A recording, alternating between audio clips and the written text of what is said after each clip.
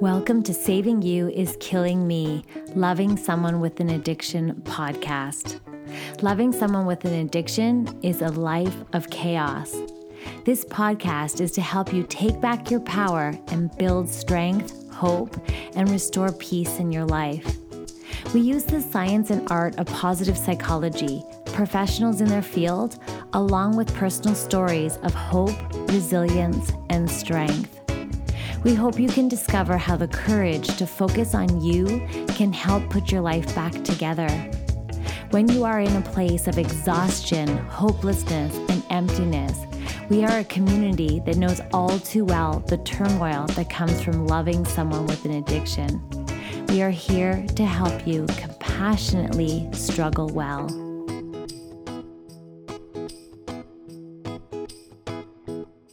Hey there, Andrea here. I hope you're doing as good as you could be doing.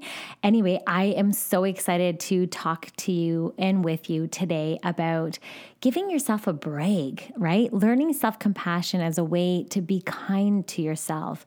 Now, I absolutely 100% know that sometimes it's really hard to find that self-care and that self-love when, sometimes we're going through a lot and we just beat ourselves up over it, or like, how can I be so stupid? How am I, so dumb to let this keep happening?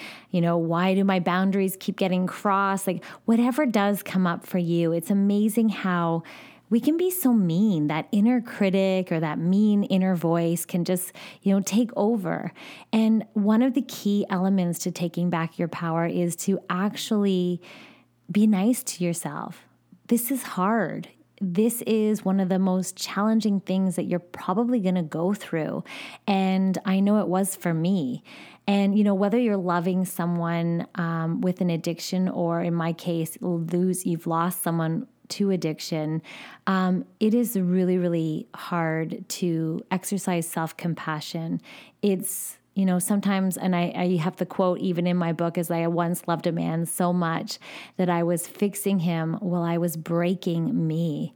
And that is so true, right? Sometimes we feel like we want to help, and we want to support, and we want to make better and, ease other people's pain. But what's happening in the process is we're breaking ourselves.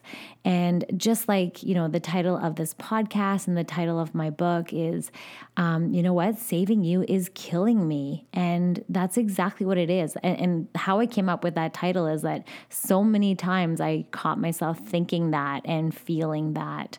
So there is a power of being kind to yourself when you feel like the world is against you and, someone you love is slipping away, between your fingers like sand.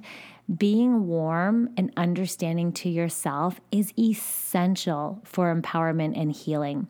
So when you're suffering, when you're hurt, or when you're feeling knocked down, having the ability to turn towards understanding, turning towards acceptance and just inward love can actually help relieve your mental concerns. It can actually help you with anxiety. It can help you with worry. It can help you with insecurities.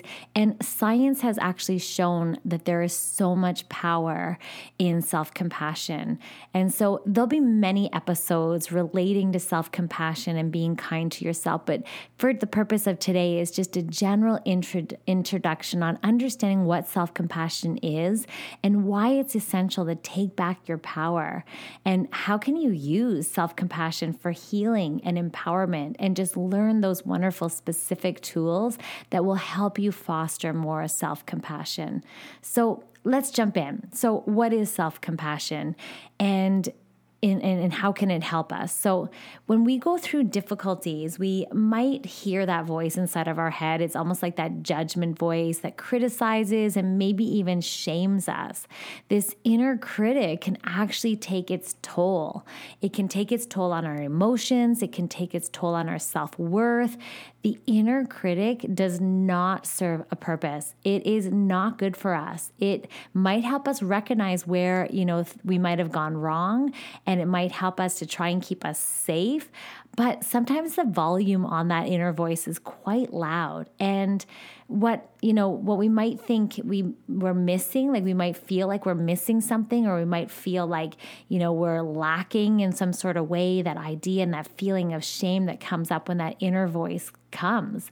So basically, the opposite of your inner voice, the opposite of your inner critic, that's acceptance, that's self-acceptance, that's self-compassion.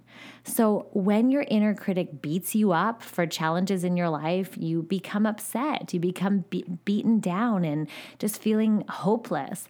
So we often blame or we question ourselves for our choices, for the choices that other people even make. The inner critic is sometimes there. It's a critical inner voice. So every one of us actually contains this inner voice, and it can drag us down, and it can actually make us feel worse. So we need to take a stand. We need to stand up to this inner critic, and we need to shift towards this, and I love to call it the inner nurturer. And this is, when we become more compassionate and we become more of an encourager, and this voice, the inner nurturer, is being your own best friends in the face of challenge, in the face of struggle. So they're very different, right? We have these, I know it sounds crazy, we've got these different voices inside of our heads, but the critical thing is that one can be very critical and one can be very nurturing. So that critical voice can really bring us down. It can weigh heavy on our minds, and the voice that's encouraging can really bring us self-compassion. It can bring us encouragement. So there is good news in all this. The good news is that you can choose which voice that you're listening to. You can choose which voice that you give attention to. So deciding which voice to give the power is really crucial here. And it really helps us, and it can be quite empowering and help us to embrace our power. Now, I love Kristin Neff's work. So Dr. Kristin Neff, she wrote a book called Self-Compassion, The Proven Power of Being Kind to Yourself. She is a self-compassion researcher, and she teaches us all about the proven power of being kind to ourselves. And some of the things that she talks about is how positive self-talk and the techniques of positive self-talk, they allow us to accept setbacks as a natural part of our human experience. She also talks about, we need to stop beating ourselves up, and we can leave insecurity and self-doubt behind when we stop beating ourselves up. I also love that she talks about having compassion for yourself is no different than having compassion for others. So if you think about that, right, what does it feel to experience compassion? Right? So first, if you think about to have compassion for others, you might notice that they're suffering first. And then having compassion for others, it might involve you feel moved by others, and you feel like you want to respond to their suffering. You want to respond to their pain by offering comfort, by offering support. So that is basically compassion. Having compassion means that you're offering understanding.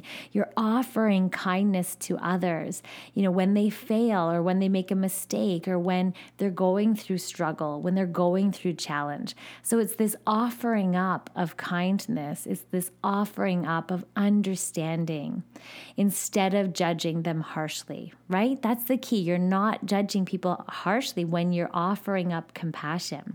So now it's fun to look at it that way. So we know how compassion feels to receive it from people around us. We know what it feels like having compassion for others. But self-compassion is a little bit different. So it involves acting in the exact same way, but it's towards yourself. When you're experiencing difficulty, when you're experiencing a sense of failure, when you're having struggle and challenge, it's about turning inward and acting the same way, not judging, offering understanding, offering up kindness to yourself. And now we're all going to fail. We're all going to have struggle. We all are having challenge in our life, especially when you love someone with an addiction. We have that energy of shame and disappointment and frustration and uncertainty and, all the things we're being gaslit and all these things that really question, what our worth, question us. And so the idea here is, instead of judging, instead of being harsh, it's becoming your own best friend. So self-compassion really involves acting in that same way towards yourself when you are having a difficult time, when you are feeling knocked down, when you notice that you are being harsh to yourself, when you don't like something about yourself or the situation, and you're not being nice.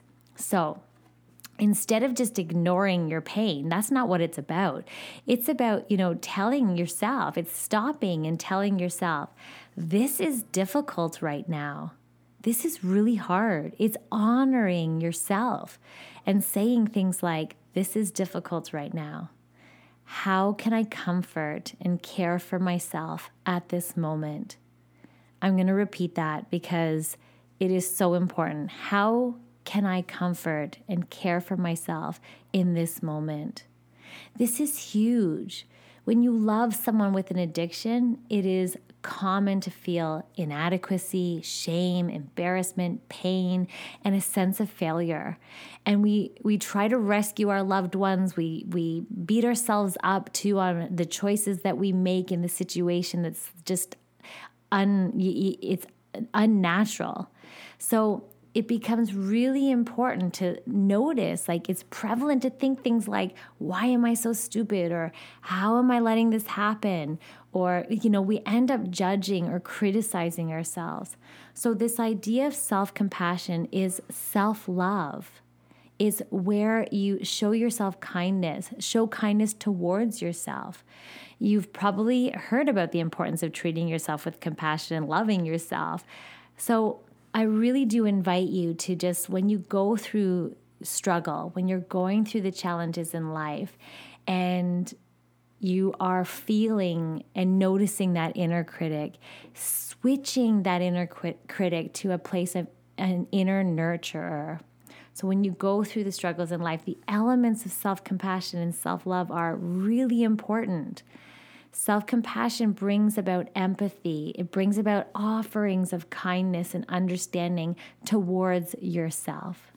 So self-love is a state of appreciating and a choice to be compassionate towards yourself at any given moment. So self-love is really a state of appreciating and choosing to be compassionate towards yourself at any time.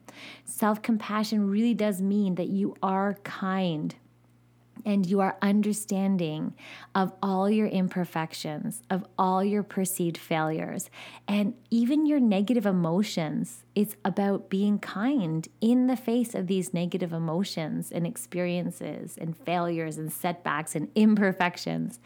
So I really do invite you to really understand and recognize that you're human. It's human and reality for all of us to have struggle and challenges in our life. Sometimes, some periods in our life more than others.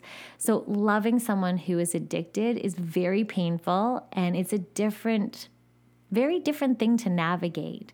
So it becomes essential for you to be gentle with yourself as you really do confront and experience these painful experiences that you might be going through.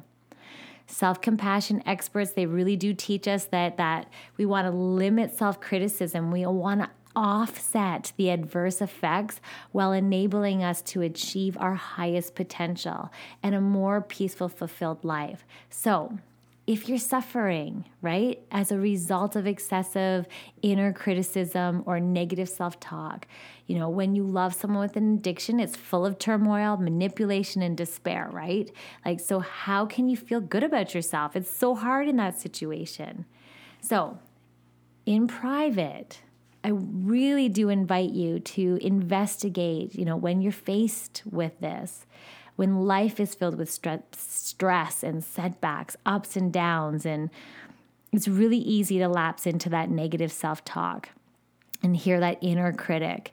So it can be actually really challenging to feel authentically good, especially about yourself in this time. So it's essential to distinguish, right, that you want to take time for self-compassion. You want to turn inward and really offer yourself this self-love. And it's so important and it's so essential. So that's it for today. Just turning down the volume on that inner critic and turning up the volume on that inner nurturer.